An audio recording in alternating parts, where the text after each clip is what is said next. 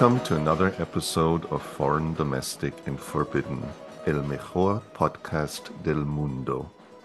Soy Tim Thresh, Y yo soy Joaquín Lobo. and we'll be your hosts for the next hour. Joaquin, how are you? I'm telling you, we should do this in Spanish, the entire hour in Spanish. One day, one day, one day. And if we don't feel fully satisfied, we can just do it in German or Italian or French. Yeah, we should. We should. We have Google Translate, so it would just take a lot of editing because I could just look at my, oh, yeah. just have my phone, my device translate what I'm saying, but then it would take like 3 hours to do 1 hour of an episode. And then it would sound like totally bizarre because this software is not perfect. Have you Yeah. translated stuff? I mean, it's really awkward, right? Have you ever done that? Like, Yeah, oh, okay. yeah, I have. Oh, no, I When I have not. I mean, funnier. it's kind of cool that you have this interlocutor, but no, I haven't tried that yet. So, Yeah. but yeah. Well, My friend. we have a cool episode today. We are looking at our bookcases and we're pulling out what we've recently read, what we have read again, what we can't let go of. Oh God. And how many books did you pull? No, I haven't pulled any books. I'm just looking at them. Oh, I'm okay, just okay, talk in okay. general about what I see. But Yeah. I was thinking, I was reading the Spanish newspaper El País, and there's this really, really famous guy. His name is Arturo Pérez Reverte. He's like huge in Spain and Latin America. Not as huge in translation, I suppose, as he is in Spanish. And he was saying that he has like 30,000 books. And I was thinking how I have been getting rid of books for the past, I don't know, 15 years. No? I still get books, but I've been trying to get rid of a lot of books. And Yeah. probably there was a time when I had thousands of books. I don't know, not 30,000, but maybe 5,000 books, 6,000 books. Yeah. And now, I think that there's just a lot of dead weight, especially when you move. And Yes. I I remember the first time that I got rid of something like 250 books. It was very shocking because I've always loved to have books. I was Yeah. reading something that our friend Mauricio posted, saying that there was this addiction, right, to own books, to have books, to surround yourself with as many books as possible. And I had that for the longest time, and now that's like receding. We were talking about sexual appetite before we start recording this episode, and I think that loss for books is also receding as well as other lusts are receding in my personal life. Yeah, we were talking about how over the course of a writing career, you can often see that writers lose a sense of urgency while their craft is really getting better and better. Um, yeah, when I was young, I tried to amass as many books as possible. I love to see my bookshelves brim Right. with books, but then I started moving around just so much Exactly. that it became a liability to have books. And I also, Exactly. I don't know, like I think in my 30s at some point I started to look at them like almost like ghosts, were skeletons in the closet, something like, because I don't reread books. There are only two or three like that I've really reread and that I'm still rereading once in a while, maybe five.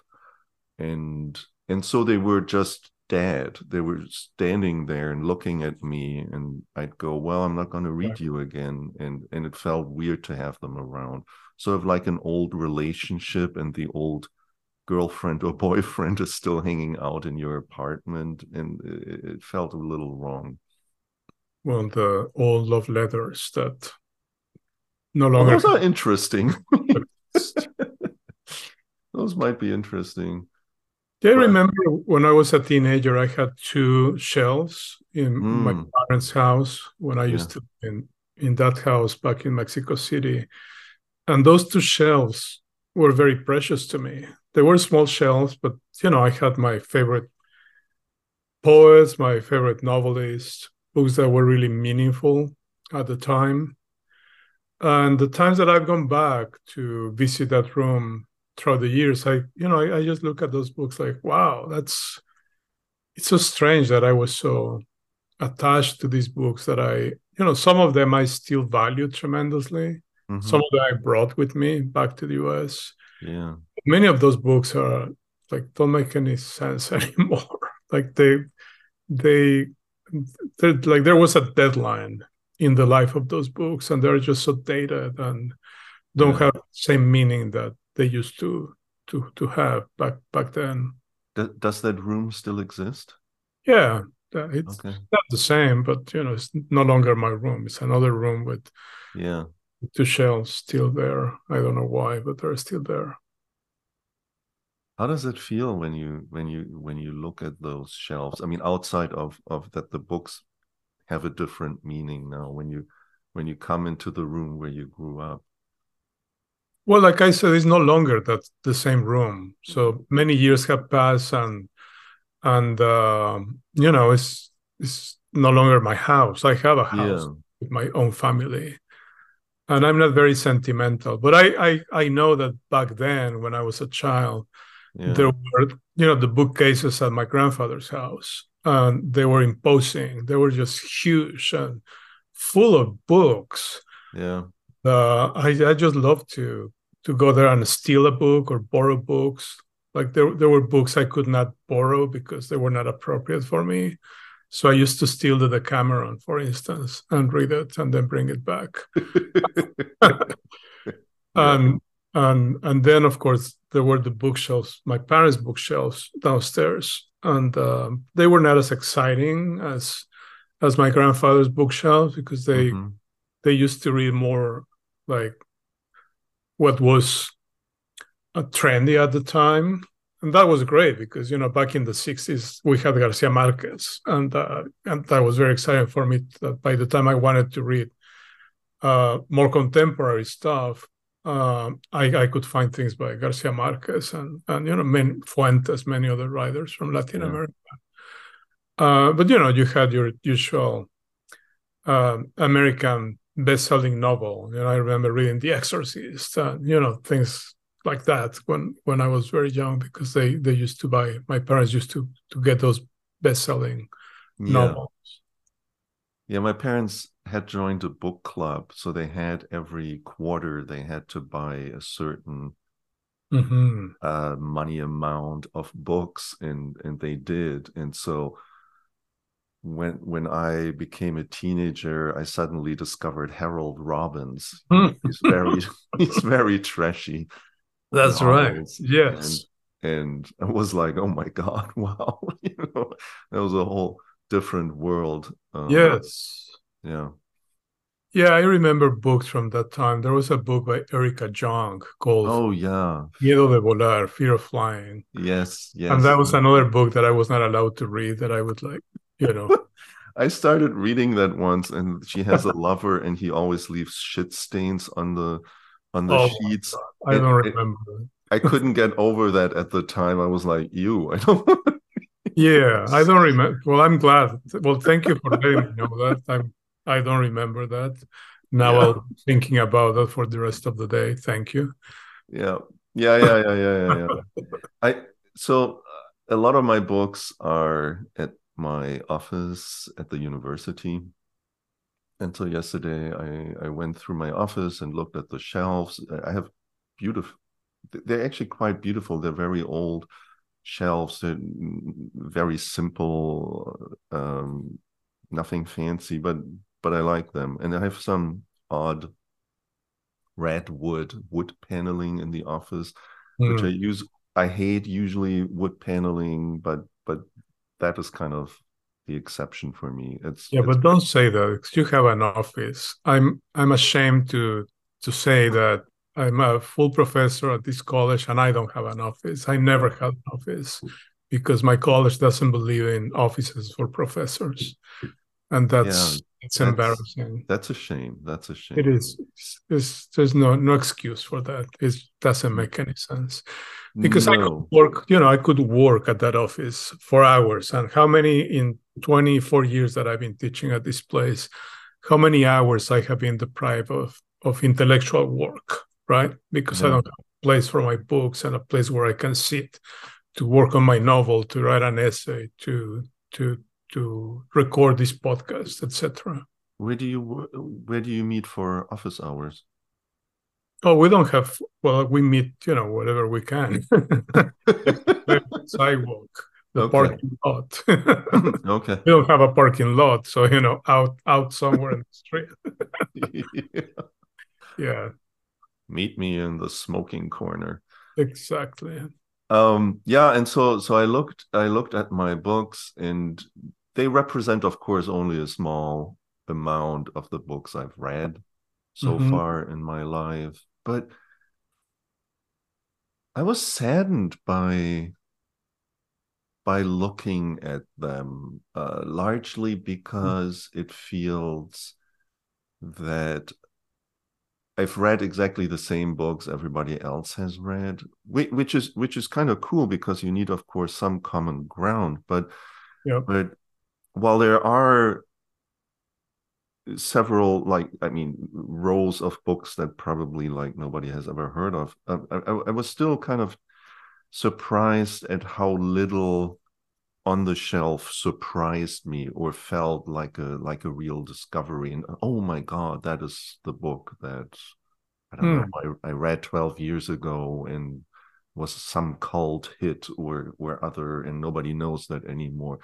There were a lot of very predictable choices, and it just made me think about how so much of what we read seems almost inevitable, and like this is what you have to read in order to get to a certain point or to be allowed to talk about things, but they seem so arbitrary. The choices are so arbitrary, and in looking back on these books that I've had now for many years, it felt very poor in a way. I wish they were more colorful, Hmm. weirder, wilder, less known, you know. So I don't know. It reminds me of a recent conversation that we had about DNA, and I feel like Ah, the books in your personal library are that literary DNA that maps your lineage, your personal canon, your mm, family lines as they go mm-hmm, back in time and in the different languages that you speak, that you read. And some people have DNA that's different than others. I'm not going to say better or worse. It's just that it's just different. yeah, It's also interesting to see the bookshelf as the record of your life, the non-official history of your life, because you move from book to book as you move from week to week. Uh, from the moment you start getting your first books, the books that if you were lucky enough to have parents who bought you books, who read to you, or from the moment you discover reading as that solitary act of um, that where you can be yourself, you enjoy your private time, you learn to discover your epiphanies, uh, mm-hmm, you discover that someone else feels the same way that you do. You're not alone. Other people have suffered from trauma. Other people have lived just the way in which you have lived your life, even if you're young, and especially when you're young, when that discovery is so important that you're not alone, and if other people found a way to articulate their thoughts and their emotions, then maybe through the reading of those thoughts and emotions, you can figure something out about yourself. Yes, totally agreed. But I don't know. So I sometimes get the feeling that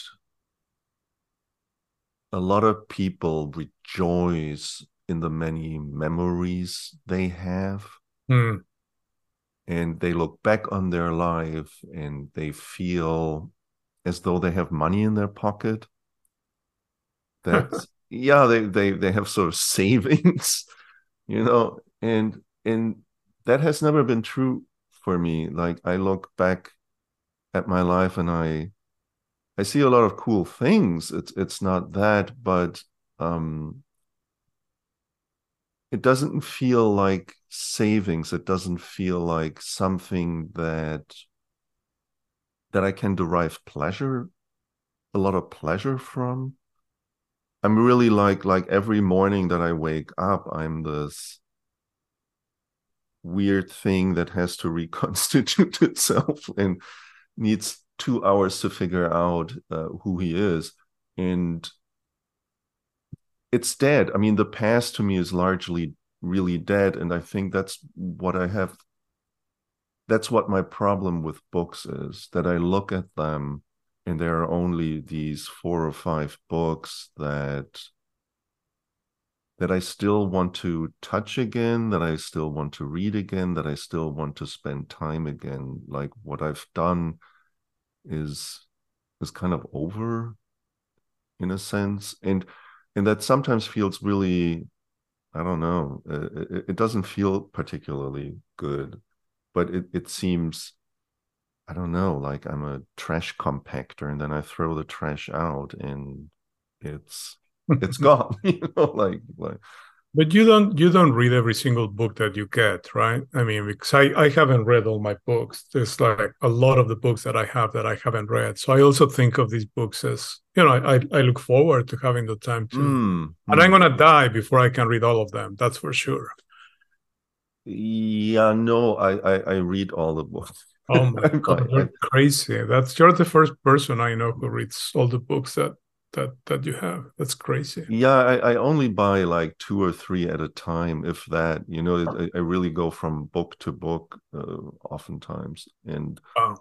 so so I read them, and then once in a while they're really sort of books that push me into a different either aesthetic or a different way of thinking about Mm. what the world might be about or not.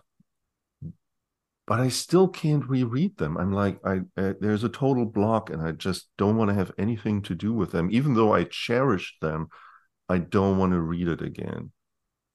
You, I also, I'm sorry, you mentioned that you have like 4 or 5 books that you reread. mm-hmm, mm-hmm. Is it too much to ask you to mention a couple of titles? No, and it's kind of I always feel embarrassed by that because they're not like anything. Well, they're great. I love them. So one is A Movable Feast by Ernest Hemingway. Hmm. Always loved that. The very thing that makes it maybe not a great book is also what makes it a really great book. This very episodic structure, these little vignettes. The Passion by Jeanette Winterson is one of them, and The Notebook by Agota Christoph. Right. Uh, that's and in those, I mean, I don't read them like every year. Like some people watch movies 3, 4 times a year, rewatch them. I don't do that with books, but I do come back to them because they're, yeah, they seem relatively new again whenever I read them. But even there, I'm hesitant. I don't like to revisit things, I guess, sort of, whatever that means. Shall we look at some books? Yeah, let's look Okay. at some books. Do you want to go first? Well, sure, because I'm just discovering behind my computer a small pile of books that are really special to me because these are the books that my son read last year at school. Mm. I know some of them, but I love these books because they're annotated by my, Oh. at the time, he was 15, my 15-year-old child, annotated copies of Song of Solomon, Romeo and Juliet, Macbeth, Oedipus Wow. the King, Lord of the Flies, Catcher in the Rye. And it's just exciting to see that he's getting a canonical literary education. I mean, Yeah. a time where it seems to be going out the window when there is a lot of emphasis in young adult fiction and literature that has to do with your identity and who you are, and which is great. But I think that the role of formal education should be to inform you of uh, of a canon that can be useful, that will shape you as an intellectual and as a reader. And if you don't know what happened before 2020, then I think that you're going to be lacking a foundation that I'm glad to see that my child won't be missing, because Mm-hmm. I never read Shakespeare when I was in high school, or my education was not like that. It was really um, public Mexican public schools, very deficient education. And I read other things, but I would not have made any sense of Toni Morrison or Shakespeare or William Golding at the age of 15, the way that my Yeah. own child is making sense of this. I remember reading Virginia Woolf when I was 15, and that was way too early. That soured me on Virginia Woolf, unfortunately, because Right, yeah, that came way too early. I was not ready to go to the lighthouse with Virginia exactly. Woolf. And I wasn't ready to read Rulfo, to read Pedro Páramo. Mm, It was too early for me, yeah. and that soured me for many years to Pedro Hmm. Páramo. And now I teach it because I think that is just such a magnificent novel. Yeah. Yeah. But I have, I don't know if you know this room in my house downstairs, but I have on my left, I have a huge um, uh, set of built-in shelves with all kinds of stuff. I have a section with all my books, like copies of all my books, Mm, hmm. different editions, and so on. I have another section with mass paperbacks, lots of Oh. mysteries, pulp fiction, science Yeah. fiction. Yeah. Then I have a section of nonfiction with a lot of social, political, cultural studies, literary studies, nonfiction, academic stuff. And then I have a section of books, like personal favorites, like authors that I really like. And I have, maybe very few people have this book these days, like Graham Greene, um, lots of books and editions of Graham Greene's novels, lots Mm, of books and editions of James M. Cain, including a mm, few first editions. Uh, Lots of books by my friend Michael McClure, who died 2 years ago, and then reference books, shelves with dictionaries. Remember that back in the day we used to have dictionaries that you couldn't Google what something meant, so you would go to a book yeah. called a dictionary where you Oh, could yeah. find a lot of really cool stuff if you took the time. And then if you look at what you know other words that were on the same page, that was very interesting because you found words that you didn't even know existed. Yeah. Yeah. Yeah. Yeah. So Oh, I love that's my a dictionaries. Yeah. that's a lost pleasure.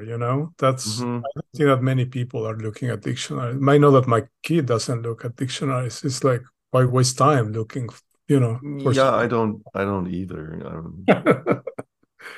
Yeah, that's like half of that bookshelf. How about you? What do you have? What have you picked for this conversation? Yeah, so um I like what you just said about the different sections because I have those too. I'm not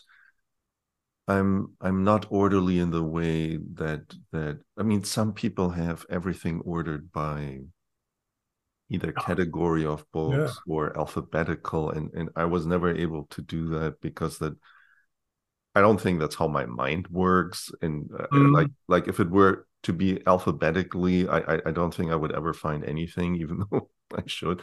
But but I have also these sections. So I have books written by my friends that I keep together, and often they have been signed. And I have books, like one shelf in my office with these books I used to edit. hmm They're anthologies for high schoolers about one topic a book. And it was funny. Last week, a colleague of mine came into my office and said, "Oh, Stefan, when I wanted to look up one of your books, there's another guy publishing books under your name." And I'm like, "Whoa!" And so we go to the website together, and it's Okay. all these youth anthologies that I edited. And Oh, wow. and she didn't know that I had done that. I mean, it was a long time ago. It was like 10, 15 years ago. So and I did that for You, several you years. should rewrite that story that Borges wrote called Borges and I. Right, so Stefan Kisby and I. And then write about the other Stefan Kisby. Yeah, exactly. Exactly. Yeah, there are a lot of titles. I worked on a lot of them. One was actually recently banned in Louisiana by some Reputation. organization. That sounds great. Yeah, no, that was cool. That's a badge of honor. Um, so I also have these, and there are books that are not allowed to touch, and there are books that have to be kept at a safe distance, that have to be sort of isolated from others, and that's how I organize the bookshelves. You But have what I have you published books that you regret having, written? mm, no, no, I don't regret them. No, but I can't read them. I never pick them up and look at them again because I think I might have mentioned that before. All my books are a deep embarrassment to me, not because I think they're bad, but it feels just really embarrassing. I don't know. I don't know what to do with them. They're these weird things that make a certain sense, and I like them on some level, but I don't like thinking about them, or I don't like really talking about them. I'm just um yeah. Have you regretted ever writing something? Oh yeah. I Oh. mean, I have a collection of poems. The first thing that I published, that was published. Uh, I I won a state contest, Mm. 1983, 84, and they published my first book. And yeah, that's an awful book. That once in a while it shows up. Uh, that someone looking for my information, like I'm doing a presentation and people say, "Oh, Juan Alacoste is the author of this collection of poems." I'm like, "Oh shit," because people don't want to do real research, so they Google you and whatever they find first. Yeah. Or there is another thing that Oh, I many want to years read them. ago, I want to read those poems. many years ago, someone asked me for a poem for an anthology, and I gave them a poem, and that stupid little piece of shit anthology like shows up the first thing that shows up on Google when you try to find my work. And I'm like, I mean, the most meaningless thing that I ever did in my life is the first thing that shows up when someone wants to know about my work. That's quite irritating. But Yeah. I think that writing is also, um, an accumulation of maybe not writing, well, writing and publishing, an accumulation of regrets, of sense of personal shame for some of the things that you've written, some of the statements that you made, the arrogance of thinking that you have something to say and that other people will respect or acknowledge Hmm. some kind of relevance to that, the entitlement that it takes to think that you're special and people want to know what you made, what you crafted. And Hmm. that can be uncomfortable. And I'm sure you're not the only one who feels that way, or that I'm the only one who sometimes feels this way. Yeah. No, that makes perfect sense. And it does take a certain arrogance in order to to go out and write a book and then have it published. Yeah. And I think some people maybe have the makeup, sort of their psyche, that they can do that again and again and not feel disturbed by it. But it's a very public act of doing something, and that makes me sometimes queasy. Sort of this you go out and you put out something there, and then you have to live with it. It's out there. Except that there are differences to that, Tim. You have the writer who, the professional writer, the writer who gets a contract every year or for every other year for a book, who Yeah. gets a decent check each time they publish a book, and then there is a response, and there's the review in many venues, and the book tour, and then it becomes something that, if that's the way you're paying your bills and paying for your three houses and you know Hmm. kids college, etc., then you don't question. I mean, the questions are very different, and it's very different for a writer like me who struggles to be published by a decent press, who struggles to find time to write a book, because once you reach the level of the writer who gets that kind of financial um, um, reward for writing, then that buys you the first thing that buys you is time to write, time Hmm. Yeah. private, right? Yeah. And I was reading about Dean Koontz. It's just amazing that this guy is so wealthy and has so much money that the only thing he wants to do is write. He sits for 12 hours a day to write books.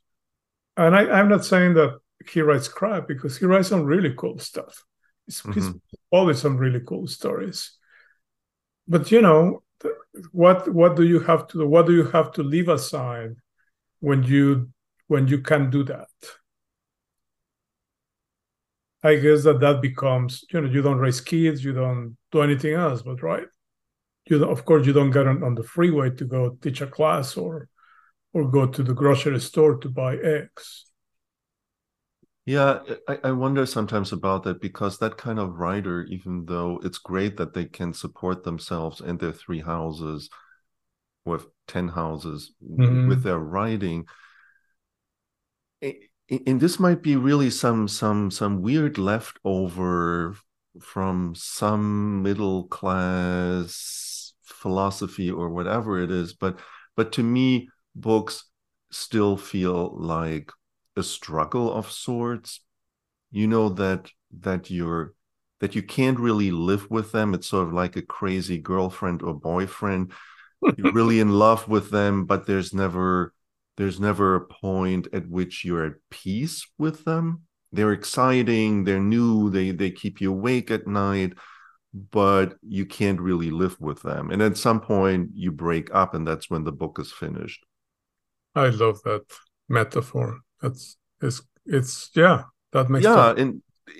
and then the book is kind of dead, then it's over, and you've done your piece, and you might have enjoyed your time, and maybe the sex was good, or maybe the long night talks were good. Something was very valuable, but you can't go back into it. Let me ask you a question. Do you remember with fondness, and do you miss the process of writing a book? you published the book. Do you think of going back to that time and say, "Oh my God, that was so great when I was writing this book"? Um, I am not happy when I'm not writing a book. I don't like writing books, but I think I hate it more not to write them. It's sort of like showering. I don't really like to shower. I'm not a big shower guy. I don't get up in the morning and say, "Whoa, awesome, I get to shower." I'm like, "Oh God, I have to wait for the water to get warm. And it's still a little cold." And then I'm like, "Okay, I'll soap myself." And then I dry myself and all these things. I'm not excited about it. But after showering, I'm glad I showered.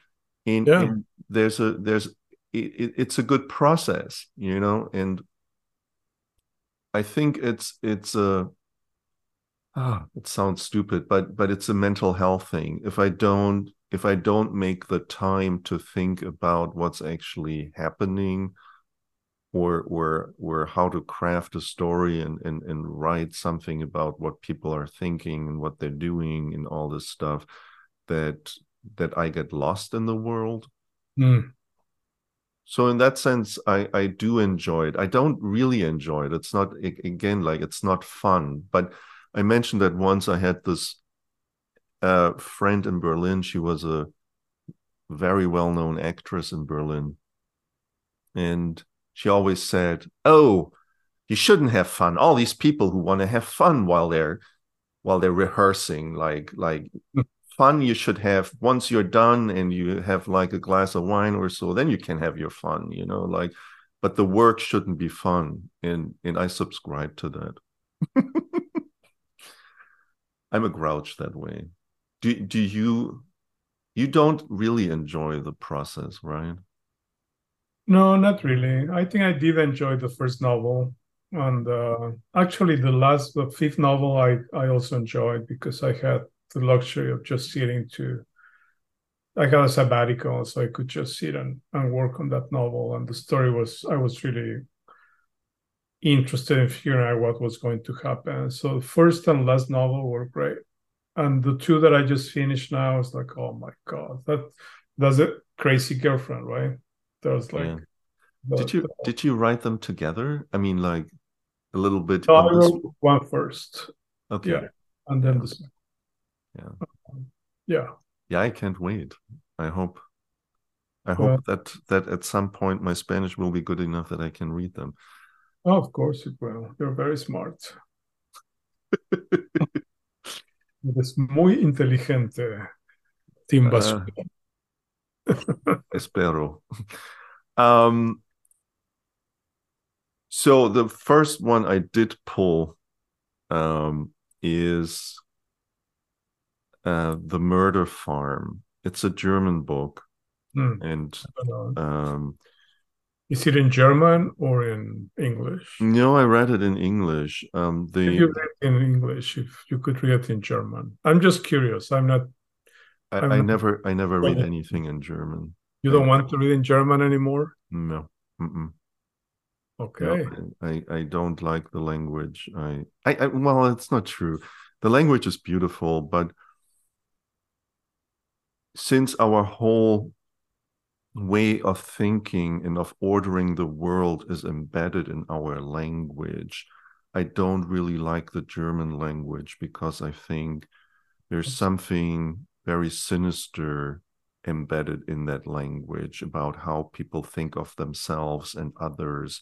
So all the structures of suppression, repression, oppression, they're all embedded in the German language. And I don't think you can get away from that. And there's a negativity in German every day that I hear also a lot of other people talk about. It's not like just me, but I'm listening to a podcast of two guys who are not German, living in Germany. One just moved away, but they lived in Germany. And once in a while, they talk about how Germans treat each other or treat them. And I'm like, oh yeah, exactly. And it's all embedded in the language. And so I, Yeah, I don't I of don't want course. to read it. That's so interesting. I never thought about it, about German in that way, and it makes total sense. It You know, doesn't. the fucked up cultures will have fucked up linguistic systems Yeah. because they, of course, we make our language based on who we are. We mold it Yeah. after a way of thinking, feeling, experiencing reality, dreams. I mean, all of that goes into the structure of a language. Yeah, and I read a really super interesting article in the New Yorker 2 weeks ago, a week ago. Um, it's about Austria in the between the 50s and 80s, where they had these weird clinics where they tried to manipulate children into not bedwetting, into not masturbating. And those were psychologists left over from the Nazis. And Yeah, that's wow. yeah, and they were trying to take unwanted children, like often orphans or neglected children, and they herded them into these clinics for a year at a time, 6 months at a time. And whenever they would wet their beds or do anything undesirable, speak sometimes, they were often kept in total silence. They would be punished. And and so a woman who now lives in in the US in the DC area, um, who had basically just totally suppressed everything that had to do with that, never talked about it to anyone about that, went back because of a book that was published there about these types of clinics. And the article really chronicles this how this system of suppression and to look at children and as these unwanted entities was so pervasive after the war in Austria, and led to these excesses of ugliness and torture, really, almost. Um, so, but what was interesting to me, really, like I was never subjected, like I was never in a mental, quote unquote, mental institution and being tortured or any of that, but all the mechanisms, all the views on children and how they should behave. That was my childhood. I was reading the article and I was like, yeah, that's exactly how everybody thought about kids. They had to be quiet, they had to be silenced, they weren't allowed to do really anything. Everything they did was kind of unwanted behavior. And this kind of repression, I was like, I was stunned by it because yeah, that was my childhood. You know? That explains what you're saying about Austria. That explains the work of one of my favorite filmmakers from Austria, Michael Haneke. Oh, yes. Brutal, dark, just Yeah, uh, nightmare's vision of life in Austrian society, where the most terrible acts of psychological violence and physical violence can be perpetrated against each other. yeah, And he's just merciless. He doesn't spare Austrians any um, kind of criticism as a filmmaker. It exactly. it really messes you up to watch his films. And but they're like in a way um, case studies of Austrian, European, Western European um, emotional and mental instability. Yeah, yeah, and I want nothing to do with it anymore. I just Um, heard this week one of my students, a really bright student that I like very much, he said something about English that it's such an awful language, he said. And I was like, no, mm, English is beautiful. I love English. mm, I find lot of pleasure in reading English and communicating using the tools that this language provides me with. Um, but I understand that as someone who's a native speaker, just the way you're talking about German, you have this relationship that can be really problematic with your own language. And I guess he's coming from that place of being a native speaker. And he's still, like I said, a really smart guy. Yeah. I haven't had a conversation. I would like to ask him why such a statement. But we tend to think fondly of other languages before ours. We always love Italian, or we love Portuguese, or people Yeah. love French. In America, people love to love French. That's like, oh my God, that's so romantic and that's so sophisticated and all that stupid bullshit that people say about French or Italian. Oh, it's all true. It's all true. Um, yeah, and I mean English, since it's my acquired language, I think it allows me that peace and quiet. I mean, if you go to India or Pakistan, then English becomes, of course, the language of the oppressor, and something that was forced on your culture at some point, and it becomes very problematic in that way. I chose English, and in that sense, it's a freeing language to me.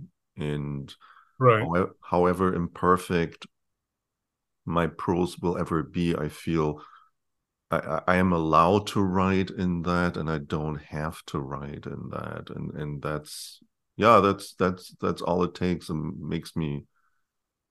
It allows me to just think about what I want to say in a way that doesn't feel that I'm reproducing exactly what I'm trying to get away from. So, I don't think of Spanish as the language that was imposed on me, because by the time I started to read and write in Spanish, I already had a canon of Latin mm, American writers who made me feel that that language belonged to me, that I had a claim to it. that's beautiful. If you look at I was talking about my shelves. I mean, most of my books are in English, but I do have a lot of books in Spanish, and I love Spanish. I write in Spanish. I couldn't be Yeah, the writer that I am in English, and I think I'm a pretty good writer in Spanish. Um, but maybe the way I deal with the issue of colonization is psychologically. I just don't have a deep connection with writers from Spain. I mean, of mm, course, I love Cervantes. I love some really big, important names in Spanish literature, Spaniard literature, but I really don't think that I have a lot of affinity for writing from contemporary writing from Spain. I just don't care about yeah, Spanish writers at all. I'm a lot happier reading a writer from Argentina yeah. or Mexico or Colombia than someone from Spain, because it feels very distant. I just can't connect with writers from Spain. Yeah, and Spanish also has the advantage. I mean, at least to me, it looks like an advantage that you have so many countries where it's spoken, sometimes a bit differently, and but it's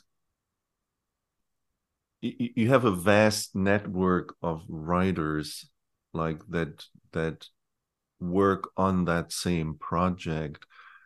With Germany, it always seemed to me it was such a small world. It's parts of Switzerland, it's Austria, which I hate, and it's Germany, which I also hate. And so that's it. Nobody else speaks German, and it didn't seem like it's a language that opens the world to you. It's just a very, very tiny segment of the world population that speaks it. Yeah. And yeah. How about poets? Are there any German poets that you appreciate? Mm, I mean, old ones, I mean, dead ones, uh, Yeah, of course. Rilke, and there might be living ones, but I'm not an expert in poetry at all. But Heine, I mean, they wrote poetry that is still stunning, and where it can look at the German language and just go, wow, you would not be able to replicate that particular beauty in any other language. And that Mhm. makes me always happy to see that. I like a lot of the poetry of Bertolt Brecht, Mhm. um, more famous for his theater work, but also a devastating poet. I mean, super, super beautiful. And Yeah. and and it hits you. He's probably maybe not the most highbrow poet. Like his Maybe language not. is his something very, very punchy and deft, and comes, I think, from an affinity to uh yeah, it's a lowbrow affinity, I think, and I don't mean lowbrow in any negative sense. Like low and high is not good and bad or something, like, to me, but just sort of street slang, how people speak on the streets, and maybe that's an artifice. Maybe nobody ever really talked that way, but it's gorgeous, and I really love that. Um, Do you like Paul Celan?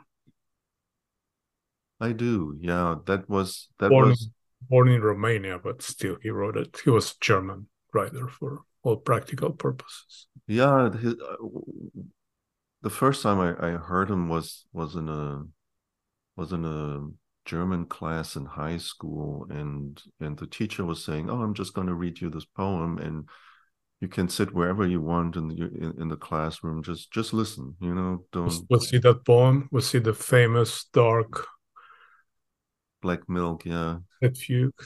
Yeah. yeah. Oh my and God. and That's and I was like, because the teacher said, "Oh, sit wherever you want," I was like, yeah. "All right, I'm gonna sit on these."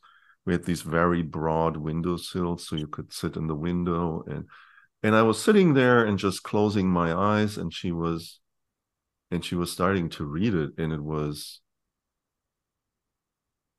yeah, it came as a shock, the poem, as a beautifully aesthetic, but also Oh my God. Yeah. really, I mean, it was a gut punch, and I think it's one of the most powerful poems ever written. yeah, One of the most powerful poems of the 20th century, that fugue. And I remember the shock of reading it the first time, and I yeah, remember how devastating it was. If I were to read it again, I think I would. It would put me in a very vulnerable place right now. yeah,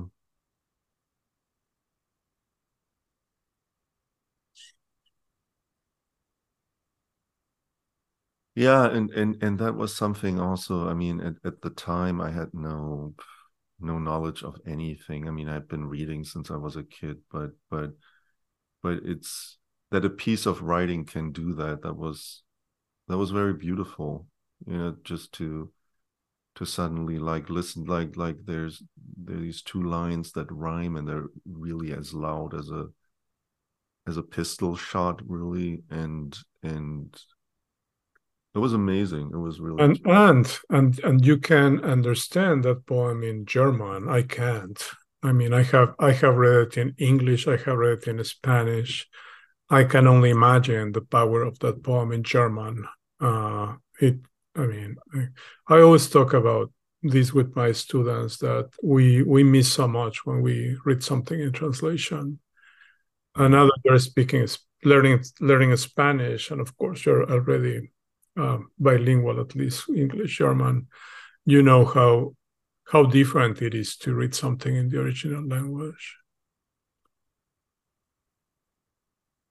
yeah. Although, for example, like, just a stupid example, but when I first started reading Hemingway, I read him in translation, and Mm. and and it was still powerful enough that I was like, holy cow, this is something that I haven't read before.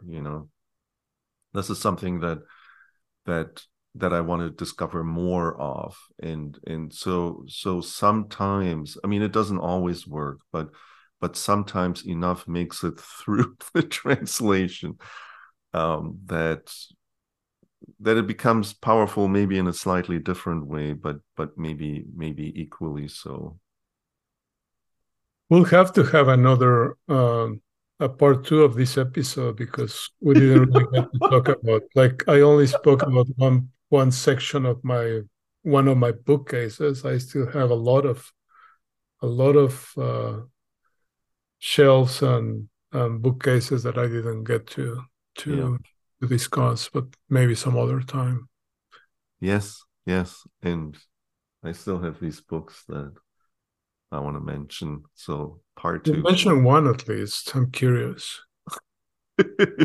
Yeah, the Murder Farm. The original title is Tannöd, which is a Oh, way better title because it has sort of the pine tree and Öd as in sort of barn in it, as the name of that village. The English title, The Murder Farm, is not great, but whatever. But it was a real sensation in Germany, um, in the aughts. It's a very slim book, kind of a novella length, and it's part crime novel, part study of village society in Bavaria after the war. It's yeah, it's very beautiful. It's very odd, very strange. There at mm, first there seems to be an investigator. He sort of fades away, and the people get to talk. Very small chapters. Sometimes there's only sort of prayers, like as chapters. Very strange and very hypnotic prayers, and beautiful book, The Murder Farm. great. But we have to come to our recommendations. Yes, I will recommend a book that I'm reading right now, and it's just amazing. It's such a fantastic. I really needed this book in my life, and it's called Erasure by Percival Everett, Black Rider, who is slightly older than I am. He's like 64. It's just the smartest, funniest, well-written novel that I read in a long, long time. Erasure by Percival Everett. I understand there is a film adaptation that's I don't know if in the process of being released, but it should be out sometime soon. But I just love this book. Cool. Very cool. That's my recommendation. Awesome. So I have a podcast to recommend. And um, Mark Maron, the stand-up comic, has been podcasting his podcast What the Fuck, WTF, since 2009, and he has like 2 episodes a week. He's now on episode 1478, and these are long podcasts. Love it. So I never heard of him. he's I saw his HBO special, which is hilarious. I Mm, had never heard of him either. He's not necessarily a household name, though he's really, really well known in comedy. mm, Um, but I started listening to his podcast maybe 2 months ago. mm, And this week, I haven't listened to it yet, but I can't wait to listen to it. He is interviewing Arnold Schwarzenegger. mm. And so this very cranky, grouchy stand-up comic interviewing Arnie, I think will be super, super hilarious. And it's a great podcast. I listened to Chevy Chase and Tom Papa being interviewed, and it's a fantastic podcast because he's always giving an intro about what's happening in his life, and then they segue into the interview, which is not really an interview. It's more like how we chat. We start with some topic and then it goes down some rabbit hole or other. So very cool thing. Mark Maron, what the fuck, and No. on every platform. All right.